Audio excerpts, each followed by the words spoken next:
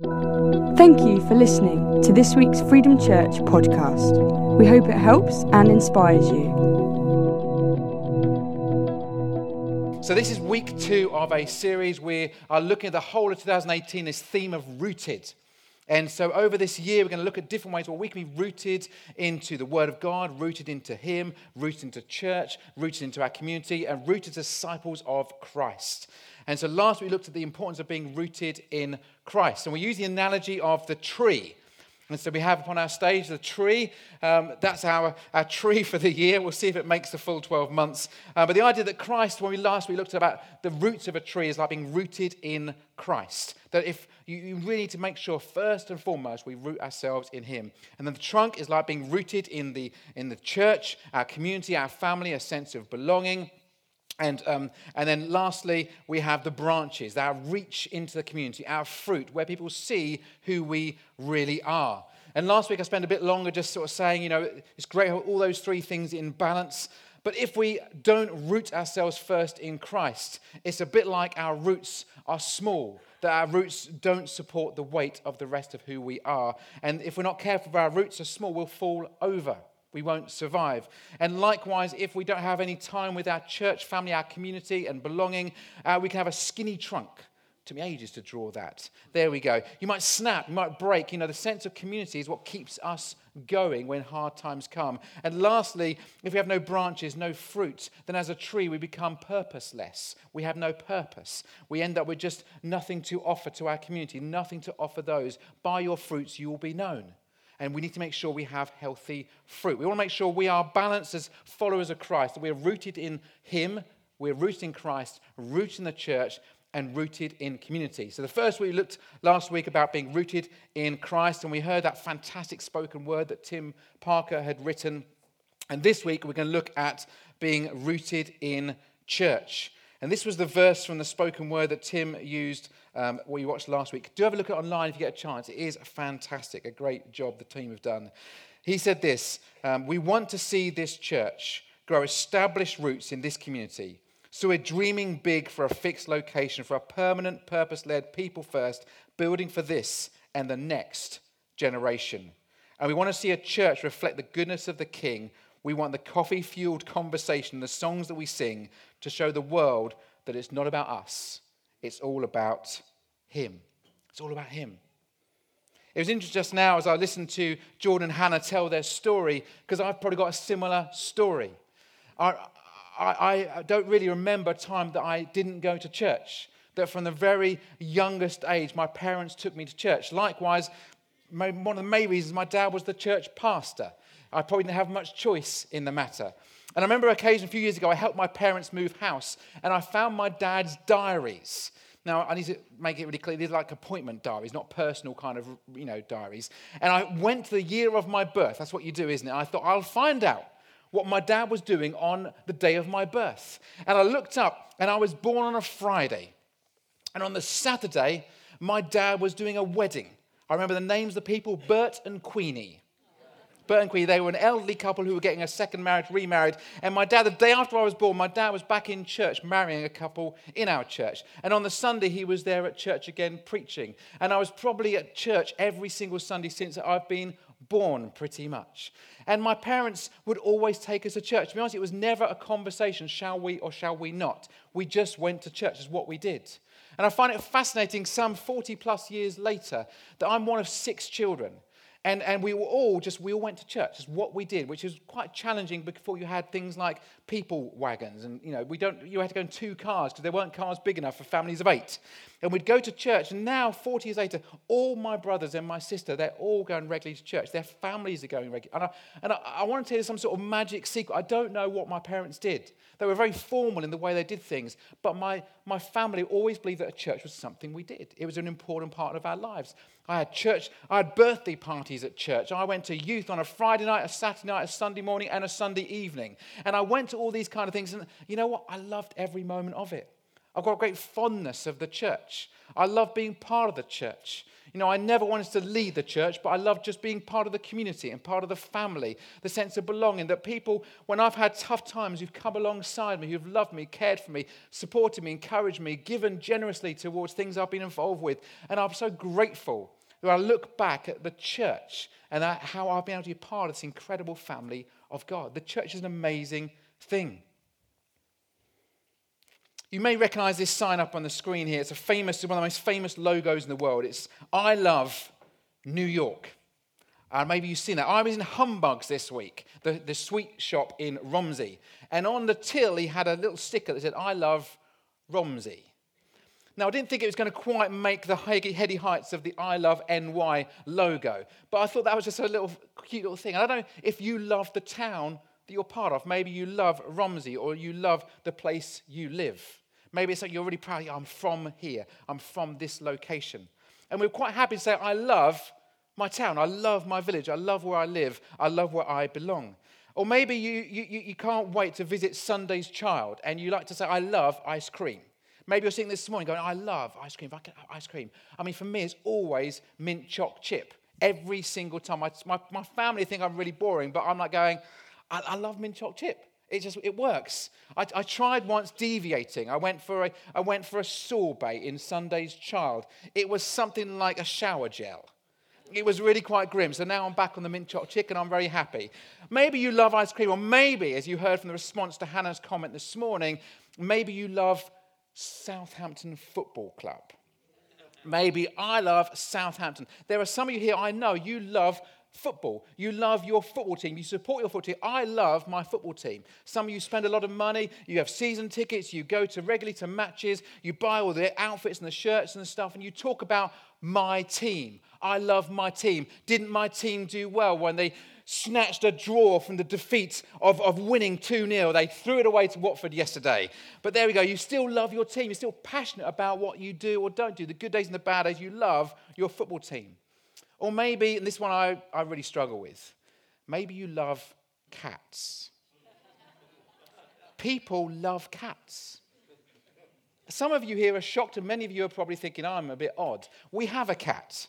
Well, I think it's like a teenager. It only comes in when it's hungry or fancies a sleep. That's it. It shows us no love, no appreciation, just meows, makes a noise until you feed it or you give it somewhere to sleep. People love cats. The most watched films on YouTube are films of cats, especially cats playing pianos or doing strange things. There's even a restaurant that you can go to that's full of cats. You can sit there and you can stroke a cat while you eat your... Are you really? And some of you here are allergic to cats, thinking that's a nutty idea. People love things. They love their town. They love their food. They love their football team. They love their animals. But do you ever say, I love my church? Do you ever go, wow, you don't know, this weekend I went to church. I love my church. I love my church. I love my church. See, some of you are sitting there going, no, it's not your church, Sim. It's his church. I get that, but if I go into work on a Monday morning or I'm wandering down the town, I'm speaking to someone, you know what, I love his church. They go, whose church? You know, let's not confuse our correct theology with how we communicate the truth about this. I love my church. I love my church family. I love being part of the family of God. I love my church. Why is it we sometimes struggle with saying, I love my church? Why do we not have an emotional feeling towards this thing? Because I think sometimes people think it is just a thing I attend. But it's meant to be a community, a family, a group of people we belong to. If you turn to Acts chapter 2, we hear about the early church. Every pastor I know, every church leader I know, looks at these verses with envy. And they think, I wish my church was like that. I tell everyone that my church is like this, and then none of them believe me. But anyway, so if we read from verse 42, this is the early church. This is the moment where Jesus died and he's been resurrected, and the disciples see him ascend into heaven. They've got that moment in Acts 2. They are sitting around going, what do we do next? Well, Jesus left us. We have been led by this guy for 3 years, and now we don't know where to go. And they are sitting around. There's this moment, Acts chapter 2, where the Holy Spirit falls.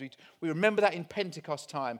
And the Spirit of God falls, and they speak in different language, and they are empowered. And Peter stands up, has always been that maybe the first one to put his foot in his mouth, and he speaks boldly. And 3,000 people get baptized. And I'm always going, how do you do that logistically? That's a challenge and a half. 3,000 people get baptized. And so they go into season going, what do we do with all these followers of Christ? Well, they start to gather regularly. And Acts chapter 2, verse 42 says this: all the believers devote themselves to the apostles' teaching and to fellowship and to sharing in meals, including the Lord's Supper, that's communion, and to prayer. A deep sense of awe came over them all. And the apostles performed many miraculous signs and wonders. And all the believers met together in one place and shared everything they had. They sold their property and possessions and shared the money with those in need. They worshipped together at the temple each day, met in homes for the Lord's Supper, and shared their meals with great joy and generosity, all the while praising God and enjoying the goodwill of all the people. And each day the Lord added to their fellowship those who were being saved. It sounds like an amazing season. You get to Acts chapter 5 and a few things get challenging, but that was a start. That was the honeymoon period of the early church. And it was an incredible experience by the sounds of it. And I would love to hear more of those stories. What was it like when you had that moment of encounter with God? And how do we work this thing out? How do we do church? We don't even know what it looks like. And the church throughout the Bible has many kind of metaphors being used. The Bible uses things like the church is like a body. In 1 Corinthians talks about the body being, we've got different parts to play, that together we can actually make something beautiful, but separate we're not much good. Or it talks about the body, the church being like a family or a community, like the vine or a flock. Or in Ephesians 5, it talks about the church being like a bride. The bride. The church is the bride of Christ. And I don't know about you, but every time I've been to a wedding, and I have been to dozens of weddings, either being involved in speaking at them or leading them through or a part of the family or friends, I've never seen a bride who is not glowing and beautiful and attractive and ready and prepared. I've never been to a wedding where the bride looks like they've just sort of rolled out of bed and go, didn't have time to get ready, sorry. They always look amazing, don't they? They're always glowing. And I'm like, that is the church. The church should be this beautiful bride of Christ. It should be the best presentation to the bridegroom that is to come. Sometimes people say things like, yeah, well, I love Jesus. I love Jesus. I love Jesus. But I don't think much of the church. And people say that to me. And I know why, because they've been upset and hurt and disappointed by church. But they make this weird statement. It's like, I love Jesus. I love everything he talks about. And I love all the red letters in the Bible and his thing about justice. I think it's wonderful. But the church, seriously, Sim, do you believe in that stuff still? The church is the bride of Christ. Imagine if I had a really good friend that came up to me and said, Sim, you're a great mate. I love hanging out with you. But seriously, your wife, I've got no time for that. Imagine that conversation. I mean, I'm sure it happens the other way around, to be honest with you. Don't laugh so loudly. I'm insecure. But imagine if someone said to me, I want to be your friend, but not your wife's friend. I'm like, you know what, that's awkward, but maybe this isn't going to be the best way to have a relationship. If you love me, you need to love those who I love. Jesus loved the church. Jesus saw the church as the bride of Christ. He loved the church. How can Christians say they love Jesus but don't love his church? Joel Osteen says this: you can be committed to church but not committed to Christ. But you cannot be committed to Christ and not committed to the church. It's a subtle thing, isn't it? You can be committed to church, you can turn up to church and do the right things, but don't really love Jesus. But if you love Jesus, you've got to love his church. People say, oh yeah, but church is boring. Abraham Lincoln famous said, if all the people that fell asleep in church on a Sunday morning were laid end to end, they'd be a lot more comfortable. Can't disagree with the president. Moving on. Don't say church is boring. You're the church. You're part of the church. If you're upset and think the church is boring, take a look in the mirror. Maybe there's a reason why the church is boring. Because I don't want to be part of a boring church. And if you do want to be part of a boring church, can you go somewhere else? Please. I know I've just offended a bunch of you, but if that's you and you think, oh, really, I'm quite boring, then please find somewhere else or put a smile on your face. Church should be fantastic. It should be vibrant. It should be full of life. It should be beautiful. It's the bride of Christ. It should be the best representation of Jesus on this earth. Or sometimes people say the church is irrelevant. Ephesians 1 says this, the church is not peripheral to the world. The world is peripheral to the church. Our focus should always be that way round. What does Jesus teach us about the world through the eyes of the local church? You know, the church is not meant to, and I hear this a lot in the news, people say things like the church needs to get up to speed with the rest of the world. They need to catch up with what the world thinks. You just sort yourselves out, church, and catch up. The rest of the world are running ahead, and you're left behind. The church is not meant to keep up with the changes in the world. The church is meant to change the world. We have got a mission. The church is on a mission. It's not meant to be a club, an organization we attend and stop. It's meant to be something that launches out into what God wants us to do in our world. You know, Jesus loved the church, his bride, so much, he died for the church. Ephesians 5, when Paul, who wrote the letter there to the church in Ephesus, a new church that was starting up, and he writes his letter in Ephesians 5 and compares Jesus, the bridegroom, with the church. And he says this is like husbands and wives. He says, husbands, you need to be like Jesus, prepared to die for your wife. And wives, you need to be prepared to respect and honor your husbands. And sometimes people are uncomfortable with those kind of statements. But, you know, I always say to wives, are you a wife that a husband want to die for? And husbands, do you live a lifestyle that your wife would want to look up to and respect and honor? It's about our personal responsibility in that relationship. And Jesus loved the church so much. He died for us. He died for each one of us. As Hannah said earlier, you know, in a marriage you reap what you sow. What you invest is what you get back every single time. If you want an ordinary relationship with your husband or wife, then treat your relationship as ordinary, and it will become exactly how you treat it. If you want to have a special relationship, invest in it. If you want to have a special relationship with the church, invest in it. Jesus said he will build his church, but if you love Jesus, then you love his church. So how do we get rooted into his beautiful church? How do we connect ourselves in? How do we ensure that we can say, I love my church?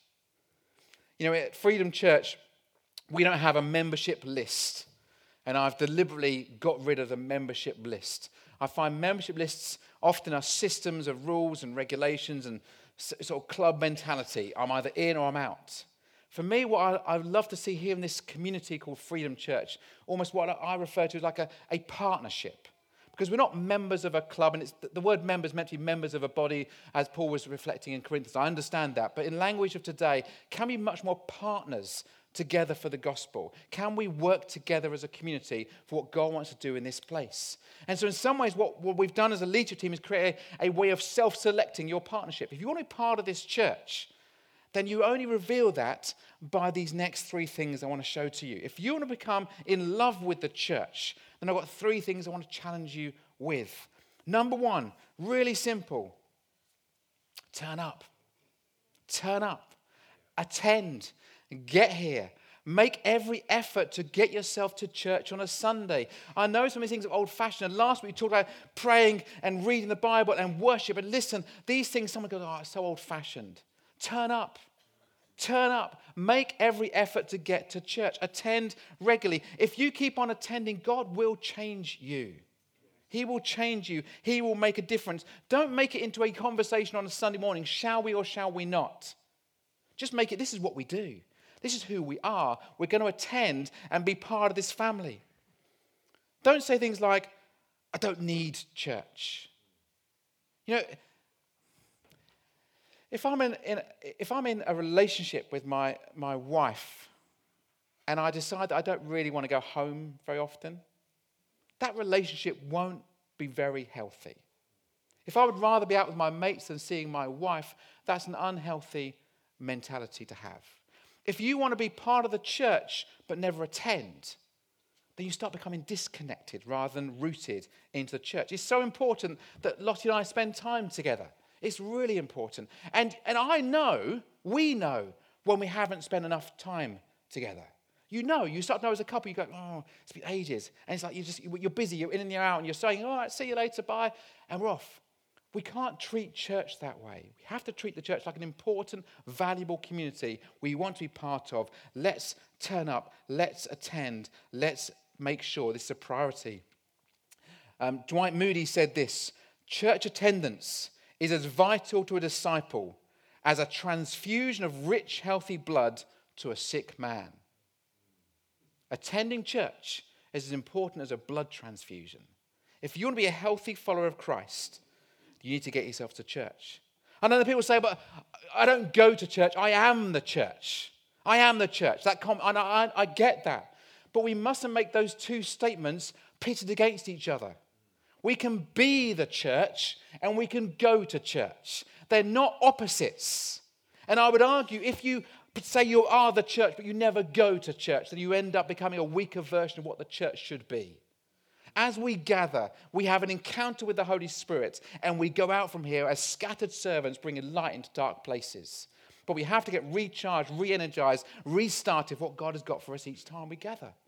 The early church gathered daily. So if you're not happy with a weekly, we can go back for a daily. Some of you would love that, actually. I know. Some of you go, yeah, great. I'll be around 7 a.m, Sim.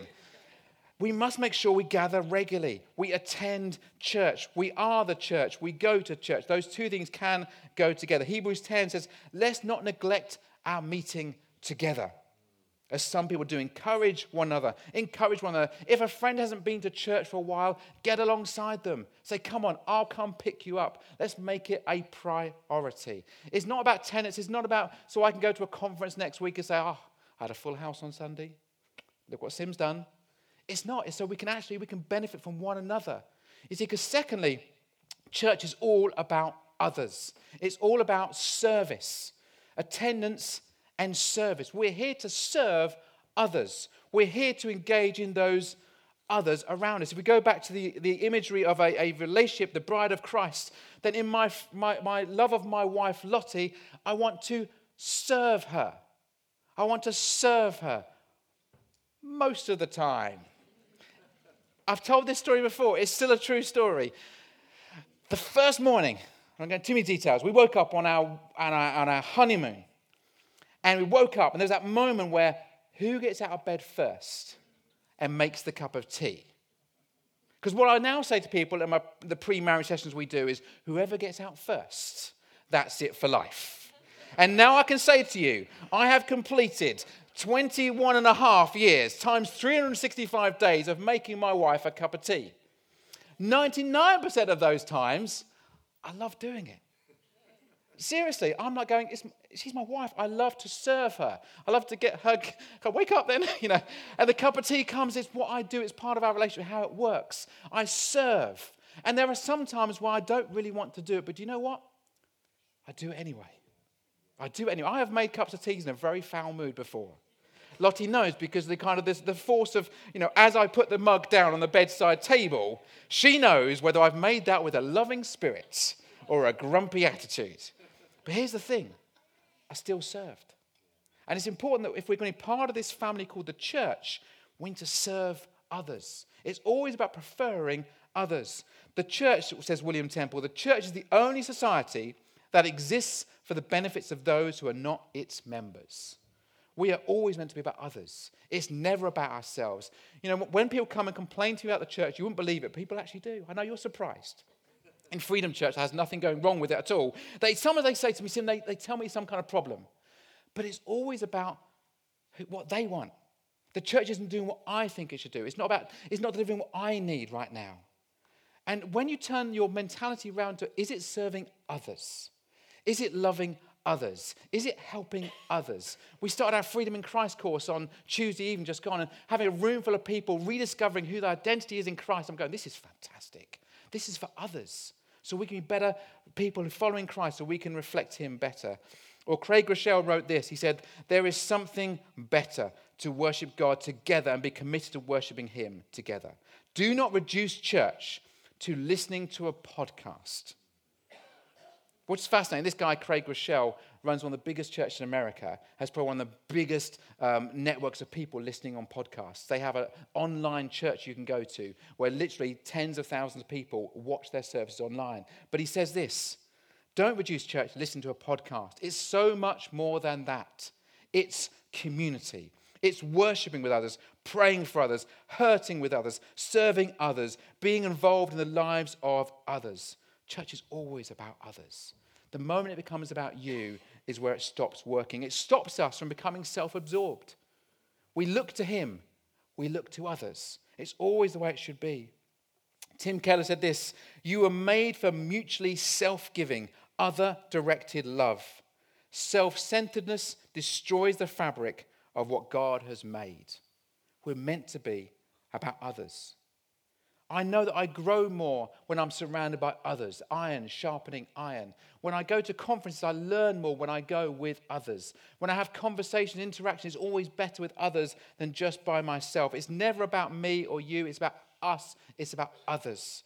The greatest command, Jesus said, was to love the Lord your God with all my heart, soul, mind, and strength, and to love your neighbor as you love yourself. The second thing about church, if you want to get rooted in church, is to make sure you're serving others. So number one, attend regularly. Number two, serve others. Number three, give and give generously. Oh, no, here we go. It's the money one. He's going to do it again. Yeah. Because here's the thing. I love my wife. We'll go back to that analogy. Jesus loved the church like the bride of Christ. I love my wife and I buy her gifts. I do buy her gifts.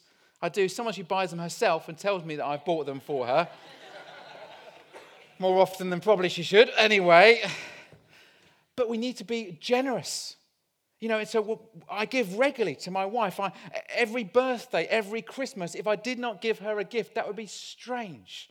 That bit, to be honest with you, for me, the routine of giving is actually quite easy. I like habitual giving. That's easy. I give regularly to church. I do a standing order, and it's really simple. What's more challenging is being spontaneously generous as well. Routine giving is good. Being spontaneously generous is amazing. And I know that Lottie loves little gifts and little treats, and she loves handwritten notes left romantically lying around the house. I prefer those last-minute texts where you got in the car and realised you've not said goodbye to your wife in the morning. It's not very good, is it? I've got so much more to learn, but I know that if I give and give generously, my wife, she enjoys the love that is being expressed by the giving. And when it comes to our church, we need to make sure we're attending, make sure we're serving. We need to be giving. We need to be giving of our finances. And I know sometimes it's an awkward conversation in church and money, but I want to say if you're already rooted in this church, start giving. Start giving generously. Start committing to giving regularly. Start saying, can I do things spontaneously? To bless somebody else. You know, a beautiful moment. Like last night, I was out for a meal, and we get to the end of that meal, and there's always an awkward moment. You have to divvy up all the kind of the meal. And a friend of mine said, it's okay, I want to buy the meal. I'll pay for everything. At that point, I'm thinking, I wish I had the fillet steak. No, just okay. But what an amazing, generous thing to do. And we need to be people who can be generous. I want our church to be generous. I struggle when I hear people say to me, I don't know if we can afford it. I don't know, it's a lot of money. I'm thinking, let's be generous-minded people. We will find a way to pay things because the early church brought everything they had and they shared it amongst one another and said, can we look after others with the gifts that we've each got? Our job is to be generous, and it is God's job to use the generosity to make sure it's dispersed appropriately. Let's make sure we are obedient with our tithing. Bring in your tithe. I heard this great principle just a few weeks ago. It never says in the Bible to give your tithe. Your tithe is not a gift. Your tithe isn't generous. Your tithe is what you need to bring back in. And we can get all into semantics of that. It's not the time to be talking a full service, a sermon on tithing, but give regularly. Commit yourselves to the storehouse of God. And I also say it's about attitude. You know, Jesus applauded the widow who brought very little she had because the way she brought it was more important than those who brought their big bags of money. It's never about the amounts. It's always about the heart. And I make it a personal principle that I never know who gives how much money. I have no idea if you give a lot of money or small. I do not know how much you give because it's never about me having that knowledge. I want to be able to look you in the eyes and love you for who you are, not think, oh, they don't contribute very much. It's not important to me. It's not important to God. Our attitude is more important.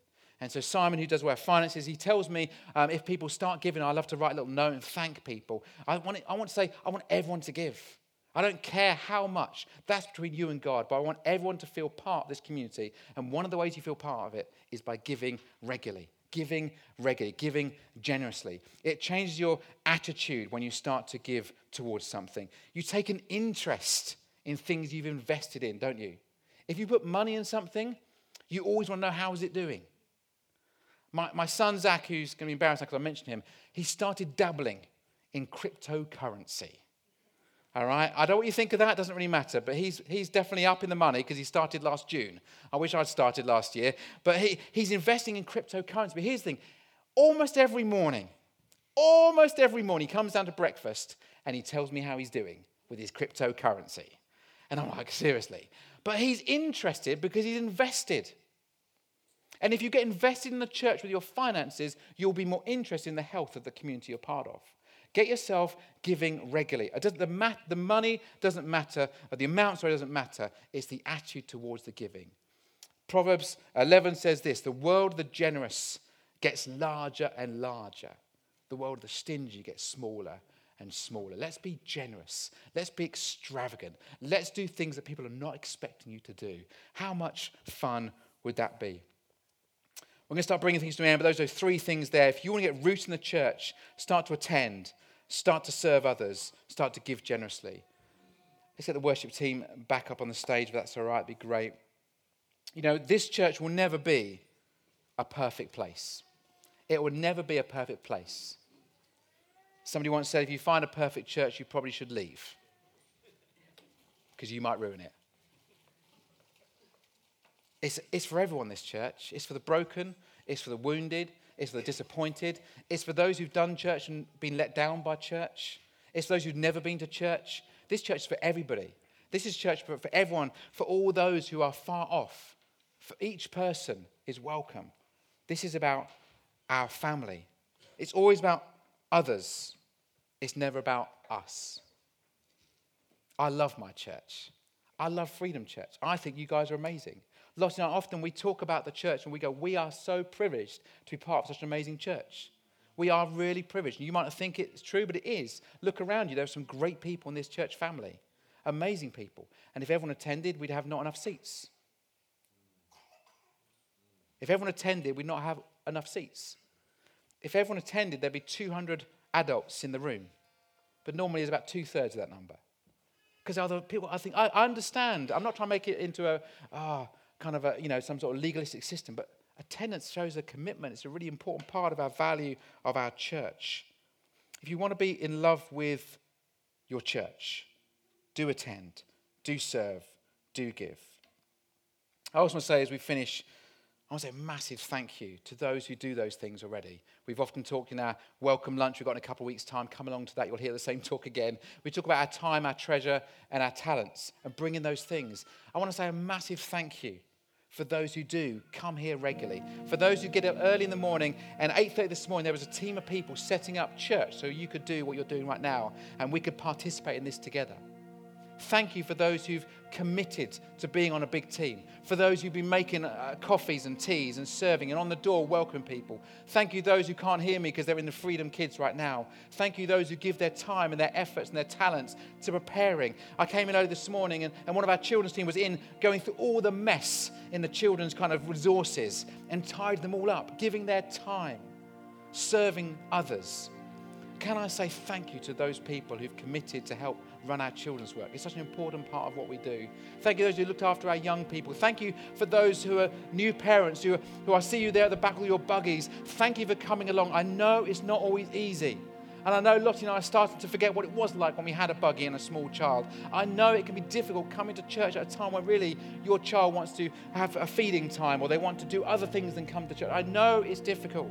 Thank you for making a commitment. Thank you for coming along. Thank you for those who love our worship and enjoy it. And thank you for those who would rather it be quieter and more contemplative, but put up with it anyway.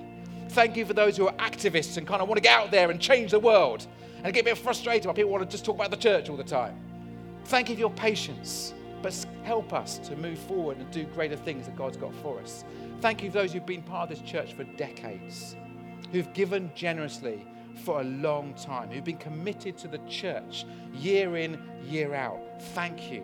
Thank you for those who are participating in this community. Thank you that you love the church. And I'll invite others, if you're not part of us and you'd love to be, come and join Freedom Church. Can you say, I love my church like Christ loved the church? So I'm setting you a challenge as I finish this week. And this challenge is a challenge I give to people when they say to me, I'm feeling disconnected from the church. I'm feeling left out. I'm feeling like I don't really belong. I feel like I don't have any friends or connections. And I give people what I call the 4-week challenge. It's very simple. It lasts 4 weeks.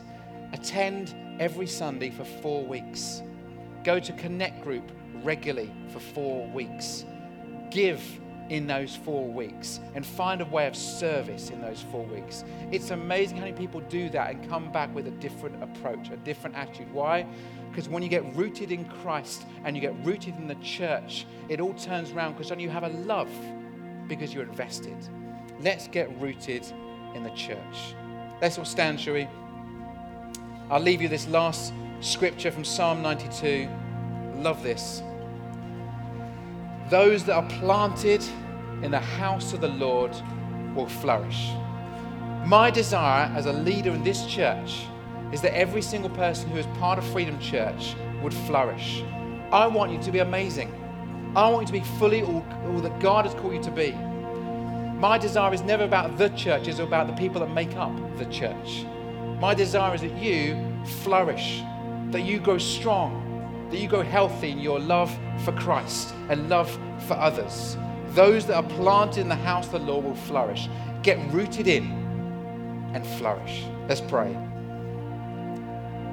Lord God, we thank you that ultimately this is your church. This is your plan. This is your group of people here in front of me this morning. You love each one of us. You pull us together. Lord, may we as a church family reflect you better, I pray.